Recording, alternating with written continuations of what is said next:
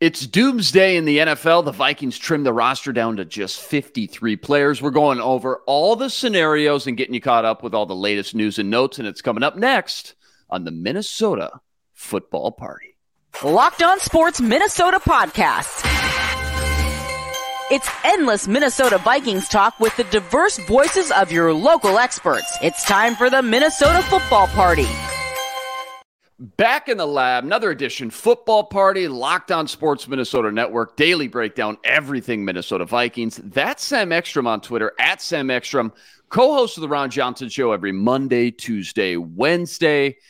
Sam, a year ago today marked kind of a major turning point in this Vikings new regime because it was the day KOC and Kwesi kind of marked their territory, so to speak, and cut not one, not two, but three third-round picks from just a year prior under that Spielman regime, Kellen Mond, Wyatt Davis, and Chaz Surratt. Not to mention, they followed that up with some very interesting trades for players as well. I guess now that we're in year two, is there anything we can glean as far as like what today and this upcoming week might look like now that we got a little taste of how this front office likes to do business? Like, what's your thoughts on Kwesi's tendencies from year one?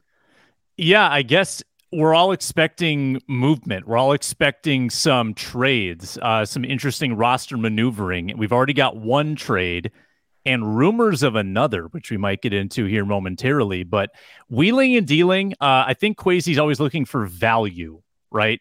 We've talked about him trying to find undervalued commodities on the market, whether that's free agency, via trade. And how many guys are getting cut today? Like 37 times 32. Can you do the quick math on that, Rain Man? That's well over 1,000 players getting cut today that are going to be available to Kwesi. So if he can upgrade even just a little bit at a certain position, he may take advantage of that, try to bring someone in off waivers or, try to trade someone for even a 6th or 7th round pick. So I think that he's looking for value. He sees this as an opportunity to kind of put in the work because it'd be very easy to take your foot off the gas on this day, kind of roll with the guys you have. He's trying to upgrade the roster by 1%. So I'm looking and expecting more movement, especially at some of those positions of weakness maybe that the Vikings have, bringing in help, or at their positions of strength, maybe trading a guy or two and trying to get some value there. Yeah, he is not afraid to wheel and deal. Like you said, we already saw Vidarian Lowe go to the Patriots for a 6th-round pick, just 2 days ago? And now that he's kind of stockpiled somewhat on day 3, 2 4th-rounders, 2 5th-rounders, 2 6th-rounders, yeah, he's got some ammo, man. It would not surprise me in the least to see them target a specific guy or two and make another big move and bring in, like you said, buy low guys, right? Like they did last year with Jalen Reagor, Nick Mullins, Ross Blacklock, and see if they can turn things around once they're in their building with their specific coaches and their specific schemes and things like that. Coming up, we're going to recap all the moves made yesterday and what we're forecasting to happen today as the Vikings still have over 20 moves yet to be made to trim this thing down to just 53 guys. But first, quick reminder, don't forget this episode. It's brought to you by FanDuel Sportsbook, official sportsbook partner of Locked On. Make every moment more. Visit FanDuel.com/LockedOn today to get started. All right, Sam, lightning quick recap of the moves made yesterday. Vikings trimmed some fat off the roster, so to speak, parting ways with 15 names. Those names were quarterback Jordan Ta'amu, nose tackle Calvin Avery, #myguy, RIP. 3 cornerbacks, James Houston, CJ Colden, Kalen Barnes, only 1 wide receiver in Garrett Mogg. That tells me they're having a really tough time figuring out what that's going to look like. That room is still jam-packed to the gills right now with about 7 guys for maybe 1 or 2 spots, pending how many they keep. Linebacker Wilson Huber, running back Abram Smith. He looked rock solid, by the way, in 2 preseason games. Tight end Colin Thompson, and then 3 offensive linemen, Christian Delario, Jared Williams, and Josh Sokol. Anything surprise you noteworthy there, or pretty by the book for the most part, Sam? Nothing yesterday, but in the last minute, we do have this. Bubble guy, Tristan Jackson, the latest cut. Oh. And that, along with this, Ian Rappaport reporting potential trade rumors around Jalen Reagor, those two pieces of news, Luke, would seem to be a tell about how many wide receivers they're keeping. So yesterday, those were the easy cuts. Today, it's the bubble guys. And I think maybe as this show is happening, the picture is going to get a lot clearer at what they're doing at wide receiver and some of those other interesting kind of controversial positions. Yeah, as we're recording this in real time, we're getting all these waiver moves and roster adjustments on the fly. So who knows? You may hear that sound effect a few more times as the show goes on. Let's do this. I'm going to read off my final 53-man projection going position by position. And you tell me, am I spot on? Am I way off? What you would do? Maybe some hot takes. How does that sound? Sound good? Sounds good. I'm ready to react. Okay. And hit that breaking news button a lot of times. Yeah, no doubt. Keep your finger on the trigger. And again, I just want to take a step back and say today is going to be absolutely wild, not just for the Vikings, but around the whole league. Teams on average, I mean, you kind of did the quick math, about each team, about 20 cuts today. And then what follows is really where the fun starts. Absolute whirlwind. Guys getting signed to the practice squad, guys getting picked up on other teams. Trades are going to go down undoubtedly, and it's going to be absolute mayhem. Okay, here's my Vikings 53-man roster and what I think this front office is going to do. Not what I would do, but what I think is going to happen. Let's start at quarterback, and maybe along the way you can check my math here. Just jot these down as well here, Sam, just to make sure. 3 quarterbacks, though, no shocker. Kirk, Mullins, Jaron Hall. The thought process is don't get cute trying to put Hall on the practice squad. It's just too important of a position. You know, a backup linebacker, maybe interior offensive lineman, sure. But quarterback, too important of a position. Hall has shown some great strides throughout the preseason as well. You with me there? I'm with you. I would be very surprised if he was waived. I think they'll find that roster spot elsewhere if they need it. All right, mark me down for 5 running backs as well. Madison, Chandler, Kene, Debo, and CJ Ham. Now, I will say, and we've had this conversation before a few times this week, there's some serious options here, starting with Kene maybe on the PUP or the NFI list. That would mean he misses the first 4 games, but it would also save you a crucial roster spot as well. That's something I definitely could see happening because, as you're about to find out here as we go through these positions, they're going to need every spot they can get because this thing gets really tight, especially near the end. And plus, the fact we haven't just seen the guy in the past month, it tells you something's clearly up with Kene's health. I believe you have to keep these guys first, count them towards the initial 53, then you can place them on PUP and go pick up another guy. Is that correct? Is that what your understanding is of well? Boy, that's a good question. I don't think you can cut the guy or not keep him on your initial 53 before putting him on the PUP. So you think someone will have to go through waivers and then potentially be brought back if they wanted to clear up that spot later? I'll tell you what, we'll do some digging as we're recording this show, as we continue to go on. Maybe we can clarify and clear some of that up because that does kind of play a factor as well, pending on what these GMs and the front offices want to do with some of these kind of hobbled guys now that we've gone through 3 games of the preseason. Okay, that brings the total up to 8.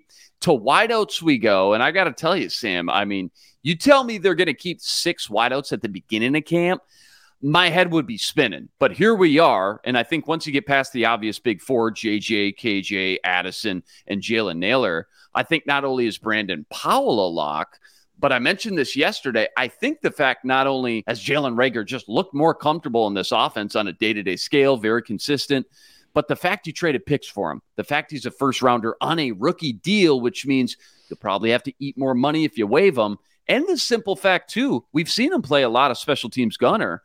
I think they're going to do it, man. If they can't end up trading him, which we're going to have to take 30 seconds and talk about what a trade scenario could look like and maybe the compensation coming back. But I got him keeping 6 wideouts with both Powell and Jalen Reagor. How about that?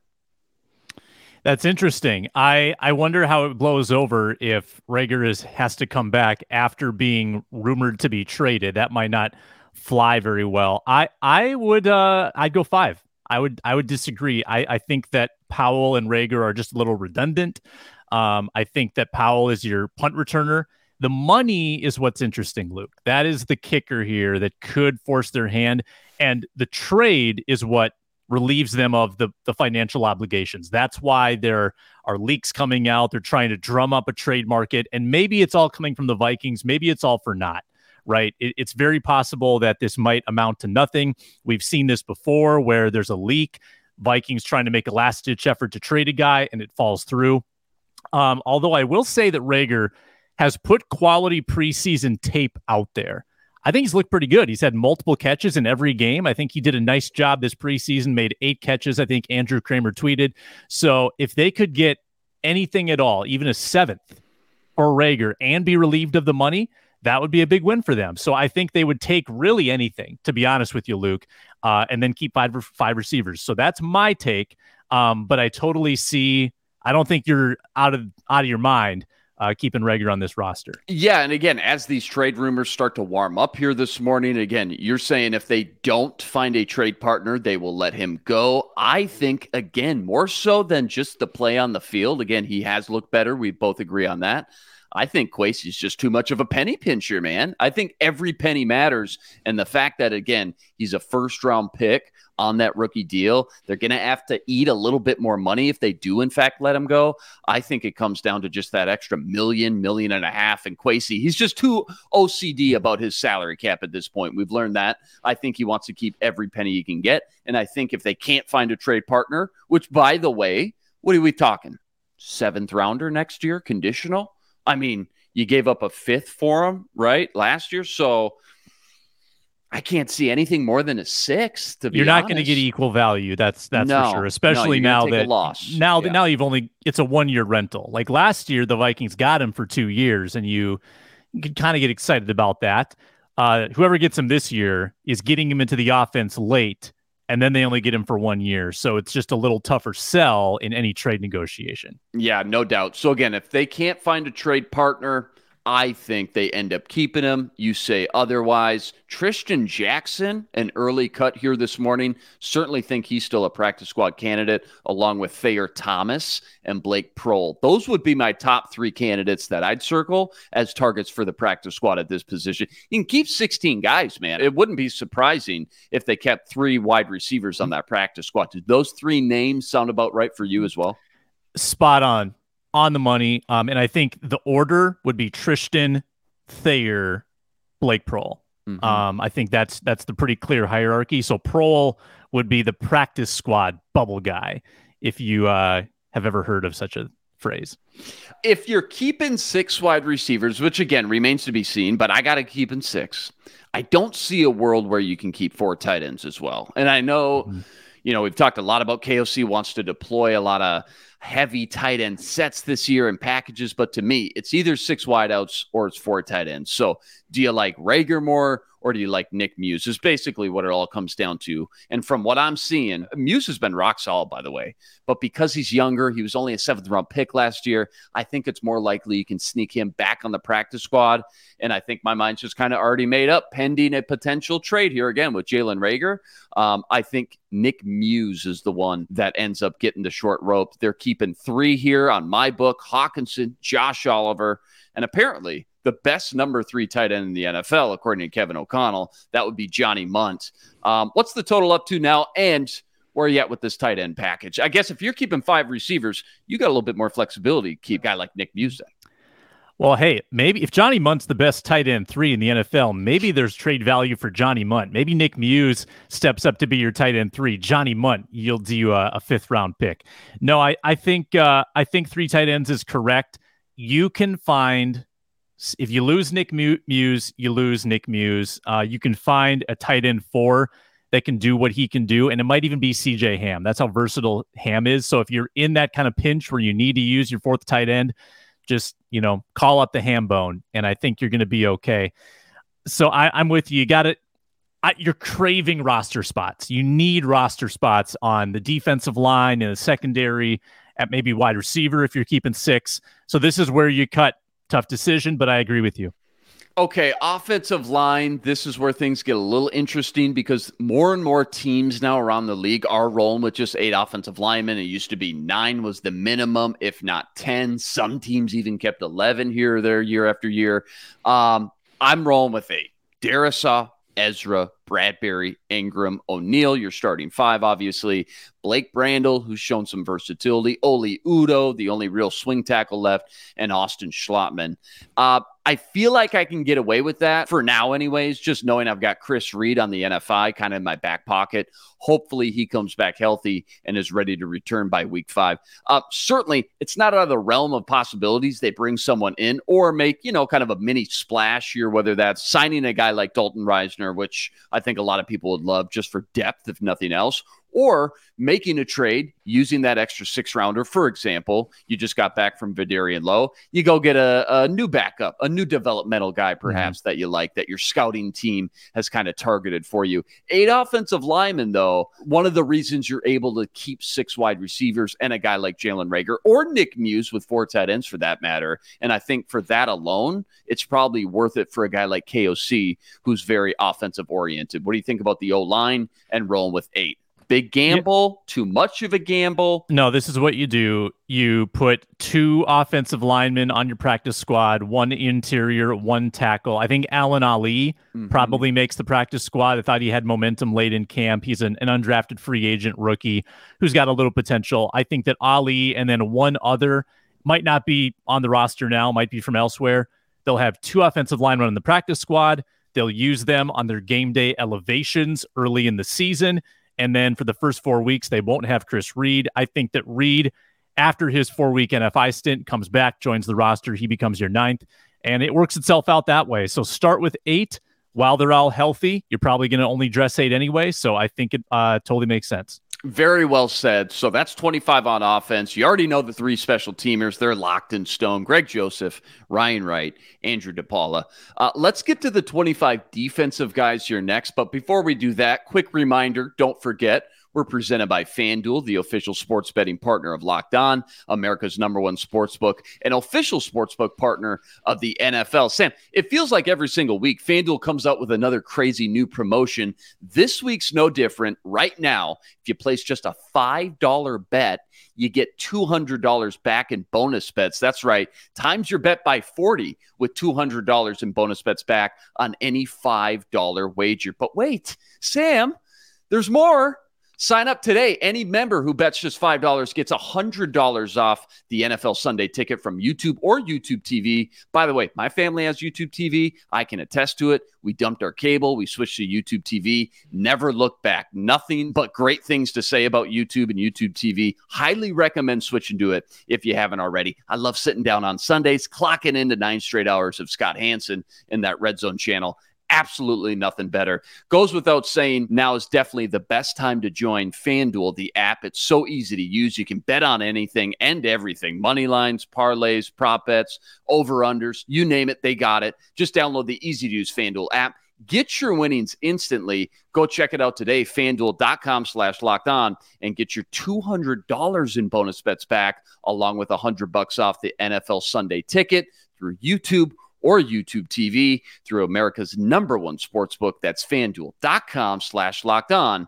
FanDuel, the official sportsbook partner of the NFL. All right, Sam, back to the roster we go. Between offense and special teams, I'm up to 28. That leaves me with 25 spots for defense. Let's start on the defensive line. A lot of back and forth on last week's show about keeping 5 or keeping 6. And ultimately, I've come to my senses. I do agree with you guys. They will, in fact, just keep 5 here. Those 5 are Dean Lowry, Phillips, Tonga. Those are your starters. Then I got Jaquelin Roy and Oda Mewo. That's my 5 here with the Ross Blacklock cut that happened within the last, 5-10 hours or so. Sheldon Day, TJ Smith, maybe practice squad candidates, along with maybe Jonathan Bullard. Does that sound about right to you? Lay it on me. What do you think about this defensive line rotation? Boy, toughest one. It's the toughest spot by far. And I don't know if it's because they have great depth. It's more that they have equal depth. Like guys 4 through 9, to me, all seem even. They made things a little clearer when they cut Day and Blacklock last night, but they're still sitting on Bullard. They're still sitting on Smith. I agree that Asezi probably gets a second year. And then who was your 4th guy that you had keeping? Jaquelin Roy. Roy definitely makes it. Definitely makes it. Yeah. I could see them keeping 6, I'll be honest with you. And again, the ripple effect, then you're questioning whether you can keep Najee Thompson. You're questioning whether you can keep Luigi Villain. Like, I guess I would rather keep a Villain than another interior. So let's roll with it. Let's go with the 5 and see what happens. And you know what? They've used Marcus Davenport as a guy that can put his hand in the ground, and he can play some interior as well as a 3-down kind of defensive lineman. So maybe they can cross-train some of their edges to play a little more inside. Yeah, you make such a great point. So that's 5, by the way. I'm down to 20 roster spots left. Let's go to the edge department. And I think if you're only keeping 5 defensive linemen, you nailed it. You almost have to keep 5 edge because some of these guys give you that versatility to put their hand in the dirt when needed. Hunter, Davenport specifically. Plus, I've got Wanham, I've got Patrick Jones, and of course, Luigi Villain, who people forget he was working with the first team here or there throughout camp. So I definitely think he's here to stay. They kept him last year, and he's only gotten better, developed a little bit more, progressed. No reason to think they won't do that same once again. You sneak Andre Carter on the practice squad, and there's your group. You sound about right there, I think, with your 5, and then you got to get Andre Carter on that practice squad, you would think. Yeah, and I don't think he's shown nearly enough that he's going to get poached. I mean, even though he does have sort of the target on his back where teams would say, oh, they paid him $300,000 as a prized UDFA. We want him.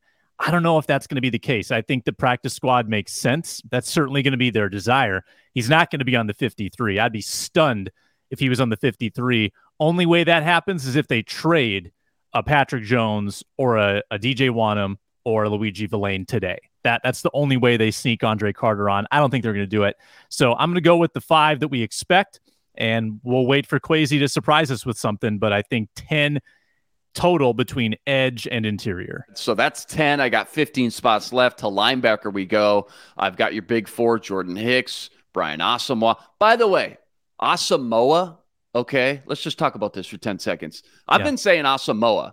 I heard in an interview he actually said to the guy he was getting interviewed by, it's actually Asamoah, but I just kind of roll with it because everybody just calls me Asamoah. So I don't think he really cares either way, but I think it's technically Asamoah. Brian Asamoah. Hey, go with what the player says. Sometimes players like to play games too. Like Xavier Rhodes was Xavier Rhodes for 1 year, but he was Xavier other. Like Vasante Shanko was always changing the way we said his name. But no, Asamoah, I'm good with that. Now we need to make it mainstream, so we're not the weird ones who are saying it correctly and everyone else has it wrong. Yeah, it's just burned in my brain at this point. You'll probably still hear me say just out of natural reflex that, okay, Brian Asamoah, but Asamoah is what we're shooting for from here on out, planting our flag. Jordan Hicks, Asamoah, Ivan Pace Jr., and Troy Dye. I don't know, maybe Troy Reeder on the practice squad if he doesn't sign somewhere else, but that's my 4. Yep. Dye, I think, over Reeder. He's been repping above him the entire camp. Had an interception in a preseason game. He's wearing the gloves now. He doesn't look like a long snapper. Different guy. See why they different player. Yeah, well, why wouldn't you keep Troy Dye on this roster? And in May, I might have said that he was off. It was definitely going to be Reeder, but Dye outplayed him. So I'm going to go with Dye. I agree with that. 11 spots left here. This secondary, outside of the D-line and maybe wideout, probably the trickiest position to put all these puzzle pieces together, Sam. You got a lot of guys who can probably line up and play multiple positions, which makes things really tough to project and get inside the coach's head. But I've got 6 cornerbacks here, Sam. Caleb Evans, Byron Murphy, Blackman the rookie, Joanne Williams, Najee Thompson, the special team stud, and Andrew Booth. Andrew Booth, the mindset is, okay, he's probably not going to dress more weeks than not because there's no special teams value, but you just can't cut Andrew Booth yet. We're just not there. He's got to get at least one more season and maybe reevaluate going into year 3. Tay Gowan, Jalen Williams, potential practice squad guys, though. I don't know. 6 cornerbacks, though, end of the day, Sam. What do you think about that? Yeah, you bought into the Arif Hassan, Luke Braun, Najee Thompson. I got brainwashed. You got indoctrinated. It might happen. It could definitely happen. So the way that you've set it up with 11 defensive backs, your decision is Najee Thompson or Theo Jackson. Correct. Because, and again, it really does come down to special teams value at that stage. And Najee Thompson probably has more of that, although he is sitting, we don't know if he's cleared the protocols yet. We don't know if he's healthy enough to be considered on the 53. Usually these concussions clear up after a week or two, but don't want to take that for granted. But I think that's your decision, Najee or Theo Jackson. And I'm going to be honest, too. Theo Jackson has much more defensive value than Najee Thompson. Jackson is kind of like he's been training in the box. He's a pretty quality safety. He's had some good preseason games. Najee Thompson is not a defensive player. So you are getting more bang for your buck with Theo Jackson if you were ever called into duty. So keep that in mind. And I think your projection's fine here.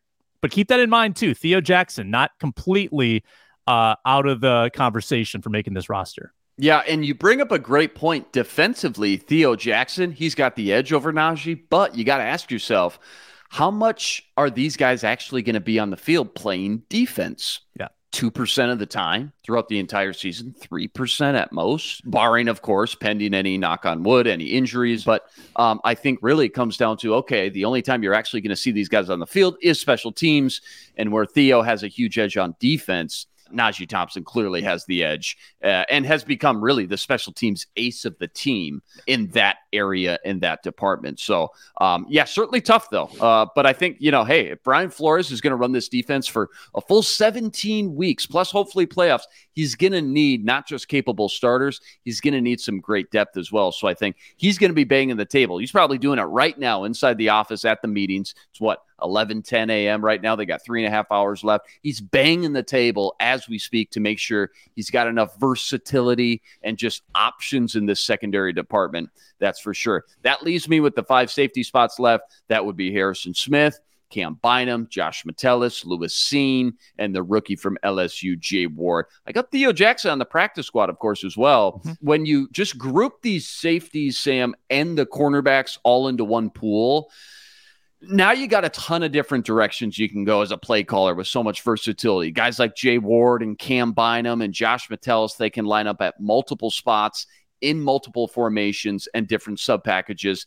That just helps you sleep a little bit easier at night if you're Brian Flores with so many options back there and enough bodies, more importantly, to just survive this long gauntlet season when the inevitable does happen and guys start to go down. But there's my 53, Sam. Quick thoughts on that safety group to wrap up and just your overall big takeaways. Any big bullet points? Yeah, the versatility is really the big thing here on defense. You've got edges that can play a little bit interior. You've kind of got like defensive tackles that are also noses. You've got safeties that can play down in the box. Your cornerbacks, a lot of them can play inside and outside. So you do have a lot of versatility with that defensive group. I like that you went 25-25, and the way you laid it out there, it makes a lot of sense. So our most notable cuts that we've made here from, based on what we have looking at now with who's on the roster, TJ Smith gets cut. Who's the other defensive lineman that we cut? Now I'm blanking. Blacklock, and he's already been cut. Sheldon Day as well. Yeah. So I feel like you pieced together a 53 without a tremendous amount of controversy. Nick Muse, I guess, was maybe a little on the bubble, but no, good job. Well done by you. Yeah, I think just to echo that, the 3 big bullet takeaways, I guess, would be it's either 6 wideouts or 4 tight ends. It's one or the other. Pick your poison. Jalen Reagor and Nick Muse. We'll find out a lot more if they are able to actually move a guy like Jalen Reagor. That'll make that decision a lot easier. Number 2 would be, do you have the guts to start with just 8 offensive linemen? Because I think that, lay it on me. All right, tear it up. We got to start over. Luigi Villain has been waived. Whoa! That's big. Oh, my God. Well, thanks for listening. We're going to start this whole thing over again. Andre Carter, come on down. Are they what? If they keep Carter over Villain, man, I don't like that at all. Well, okay. Do they keep Carter over Villain and still put Villain on the practice squad? That doesn't make much sense at all to me. Maybe they're a little too scared and timid to put Andre Carter on the practice squad. Maybe they think Andre Carter might get sniped. The guy, though, the guy they just waived has shown a ton in the preseason, and the guy, Andre Carter's been invisible. Yeah, no, you're not wrong about that. Absolutely, you're not wrong about that. Right now, today, as a football player, defensively, edge guys, I mean, without a doubt, Luigi Villain has just blown Andre Carter out of the water. Day-to-day practice, preseason games, you name it, he's got the edge. So that's a huge surprise there, Sam. Again, you got to assume Andre Carter would be in line to get that 5th spot because there's no way they're only rolling with 4. Unless for some odd, freaky reason, maybe they keep 6 defensive linemen instead of 5, and then they feel a little bit more comfortable rolling with just 4 edge guys and still try to get Andre Carter in the practice squad. That's crazy, man. I never in a million would have thought that. I know he wasn't a lock by any means, but I just assume for the simple fact you kept him last year, and that was, remember, the big surprise decision last year? That was probably at the top of the list. Biggest surprise of the final 53. Luigi Villain made the 53. He's only gotten better, and now you decide to part ways? That's just very interesting, man. And you've got, and I've reiterated this all summer, you've got 3 pending free agents at edge. Wanham, Davenport, and Hunter, and Villain showing signs that he can be, at minimum, a rotational piece. Won you your fantasy league, your preseason fantasy league. He had, I think, at least one sack, and then another that was waved off due to a penalty on somebody else. Was pretty good in the run game, I thought. I didn't think he had a lot of weaknesses. He wasn't a one-trick pony, but that's numbers game. When it comes down to it, some deserving guys have to get cut. I don't agree with this one, but we'll see what comes of it. If he ends up on the practice squad, great. But also you have to worry. Once they even get on the practice squad, they're no guarantee to stay there. They could still get sniped at any point, and then you would have your hand forced on what to do there. So that's interesting.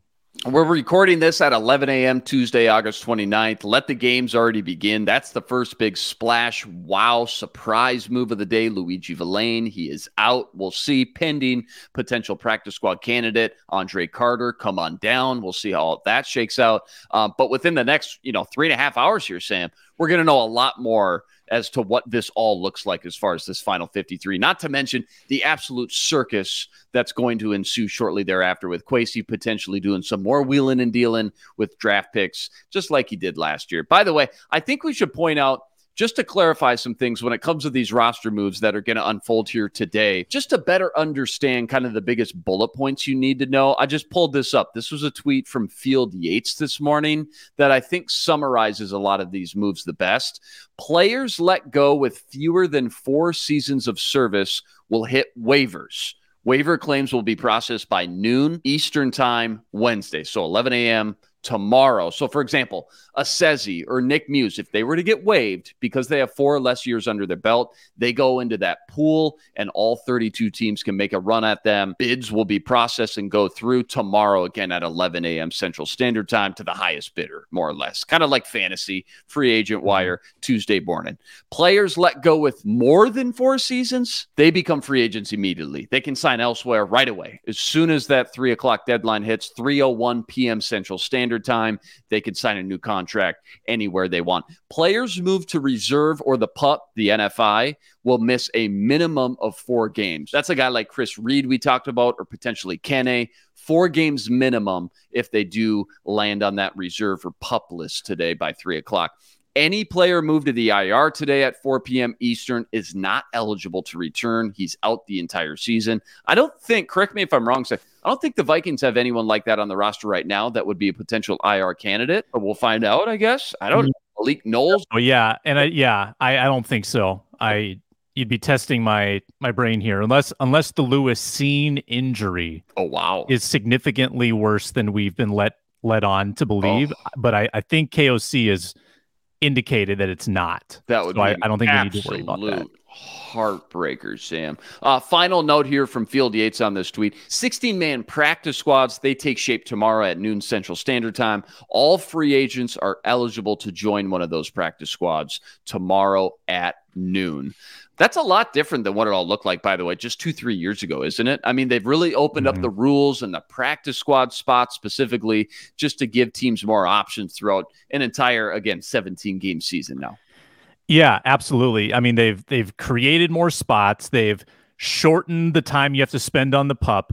And this isn't even included on those bullet points, but you can now have veteran, like a certain number of veteran players. So like a Sheldon Day is now eligible. If he wants to come back to the Vikings practice squad, that's okay. Like they've carried some veteran cornerbacks in years past whose names escaped me right now. And then the IR too. You can designate players for IR to return, multiple players that only have to be out for like 3 weeks or something. So there's a lot of different ways that teams are given roster flexibility now, which I think is great for the game, great for the players.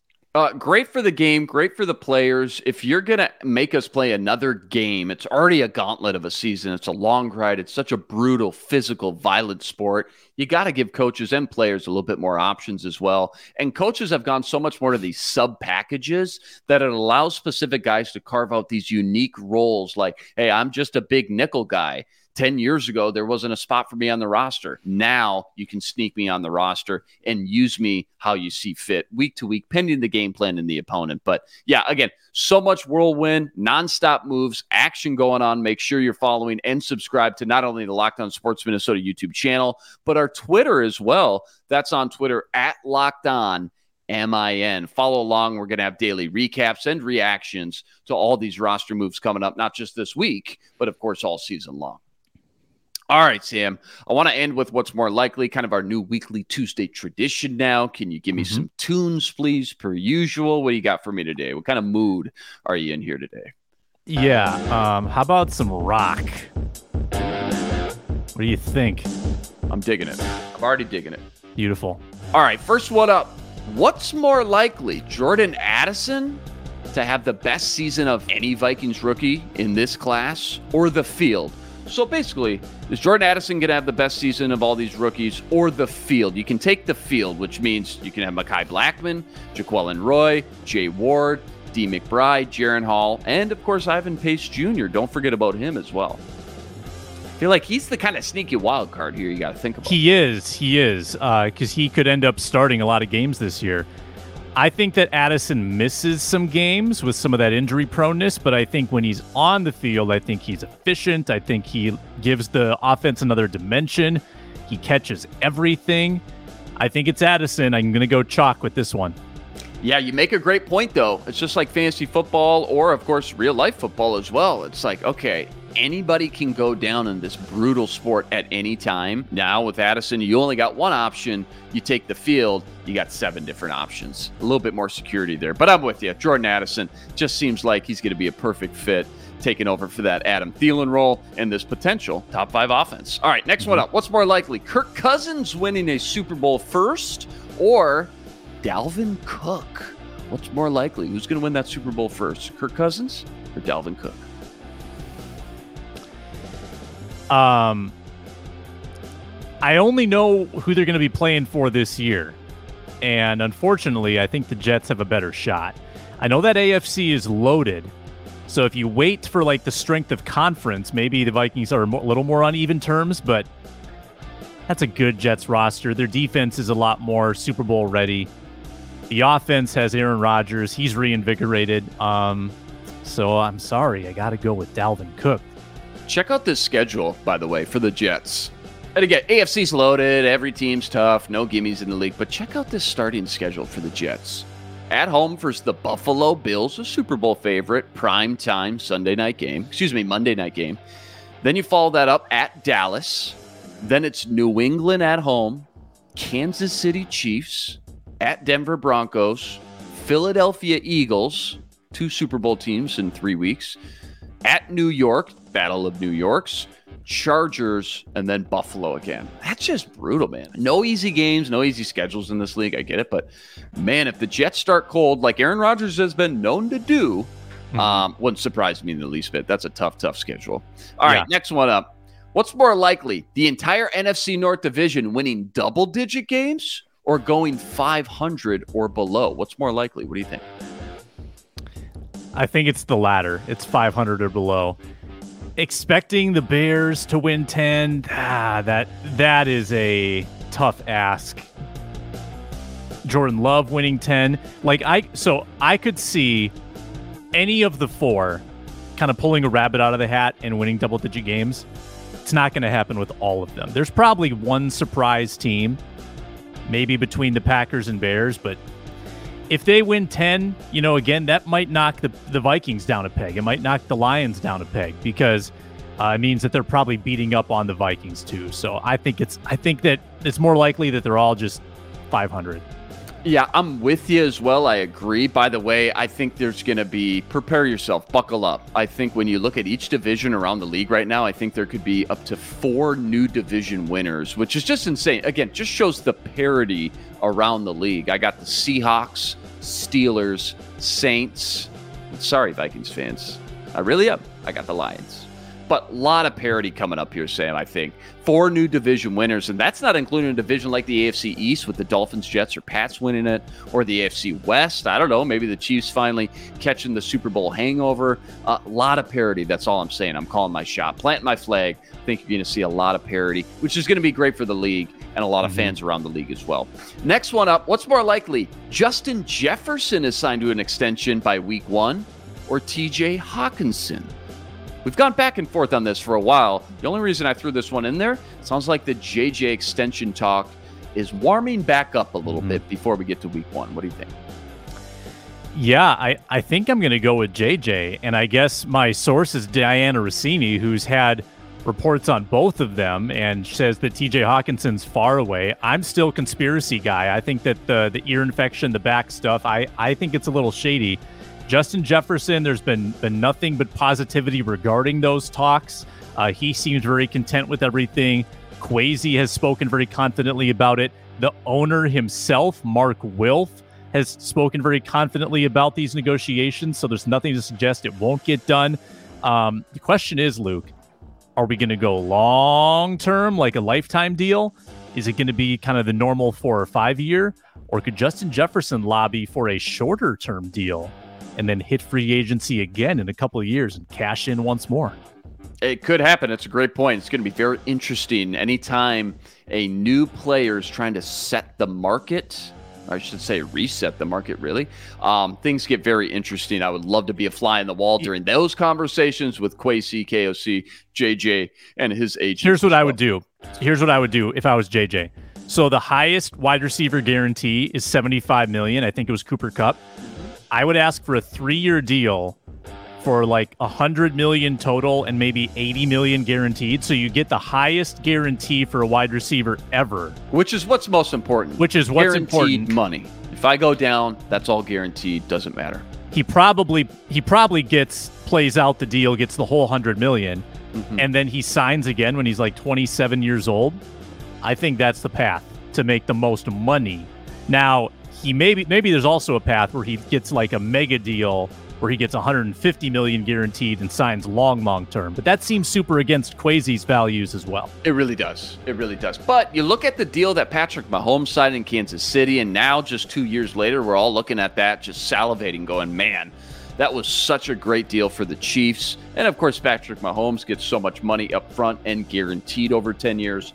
Maybe that may be the new wave of thinking for both player and team with the front office as well. That'll be very interesting to see how that all plays out, and if either of these guys ends up getting an extension before week 1. All right, next one up. Who's more likely to have more receiving touchdowns this year, Josh Oliver or Ty Chandler? What do you think? I think it's Josh Oliver. I think that running backs catching touchdowns are pretty random, like kind of few and far between, unless you get loose, right? Like unless they draw up a screen from 40 yards out. But how often are those going to happen, right? Dalvin only had a couple of those in his entire Vikings career.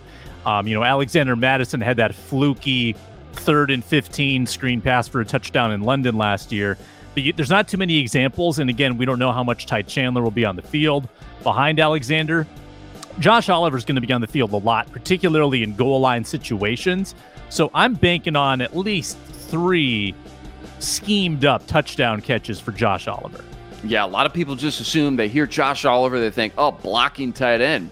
Best blocking tight end in the league, but a blocking tight end at his core. No. He came out of San Jose State, 5 years ago? He was an outstanding, more so a stand-up slot type of tight end in that San Jose offense. So certainly he can catch. Going to be interesting to see how all that plays out. What about if I said KJ or Addison? Who do you think has more touchdowns this year?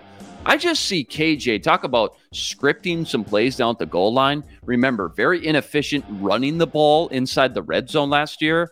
But what they did, KOC schemed up a lot of, basically, JJ, he attracts all the attention, double, triple team sometimes down there, and you'd find a KJ Osborne or an Adam Thielen wide open outside one of the hash marks or in the back of the end zone. I just think KJ Osborne might get a handful of those easy, kind of gimmicky, quick goal line, red zone, inside the 10-yard line kind of touchdowns again this year.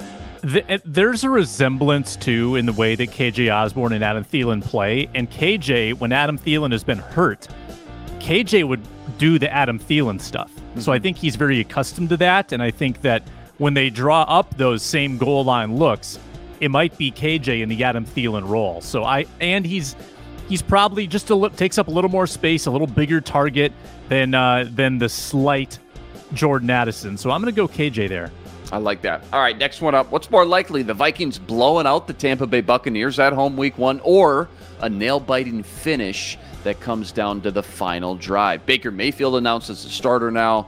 That team's just 2 years removed from the Super Bowl, by the way. They've got a lot of core guys still on that roster. Current spread in Vegas, sitting at Vikings by 6.5. What do you say? All I know is nail-biting finishes, Luke. Have you watched the Vikings the last 2 years? We should look at the last 34 Vikings games and classify how many have been of the nail-biting variety, because I bet it's more than half. Weird things happen in week 1. You just don't want to get upset, because how often do you see a team in week 1 lose an inexplicable game? For instance, Vikings losing to the 49ers in 2015. Didn't the 49ers go 2-14 that year? Oh, they were that's how they got Nick Bosa, I think, the next year. Didn't the Jaguars beat Phillip Rivers in week 1 and then go on to lose the next 15 and get Trevor Lawrence? Crazy week stuff. 1 is so weird, man. Happened. The Vikings, even though they lost that just bogus game to a terrible team, they ended up winning the division. They went 11-5.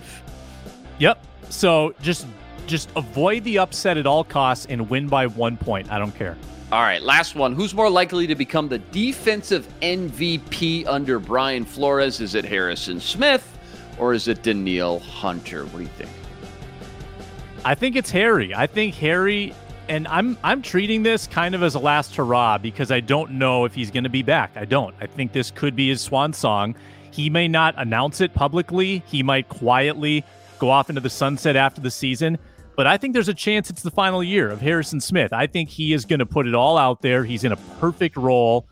He could be sitting on 5 picks and 5 sacks the way that they're going to use him. So I'm really pumped about Harrison Smith. Absolutely agree. Love Danielle Hunter. I think the rotation in the front 7 is going to be a great thing for a lot of the role guys. I think everybody's going to get a small piece of the pie. I don't think one guy's going to dominate all the numbers. Safety, though, you mention it.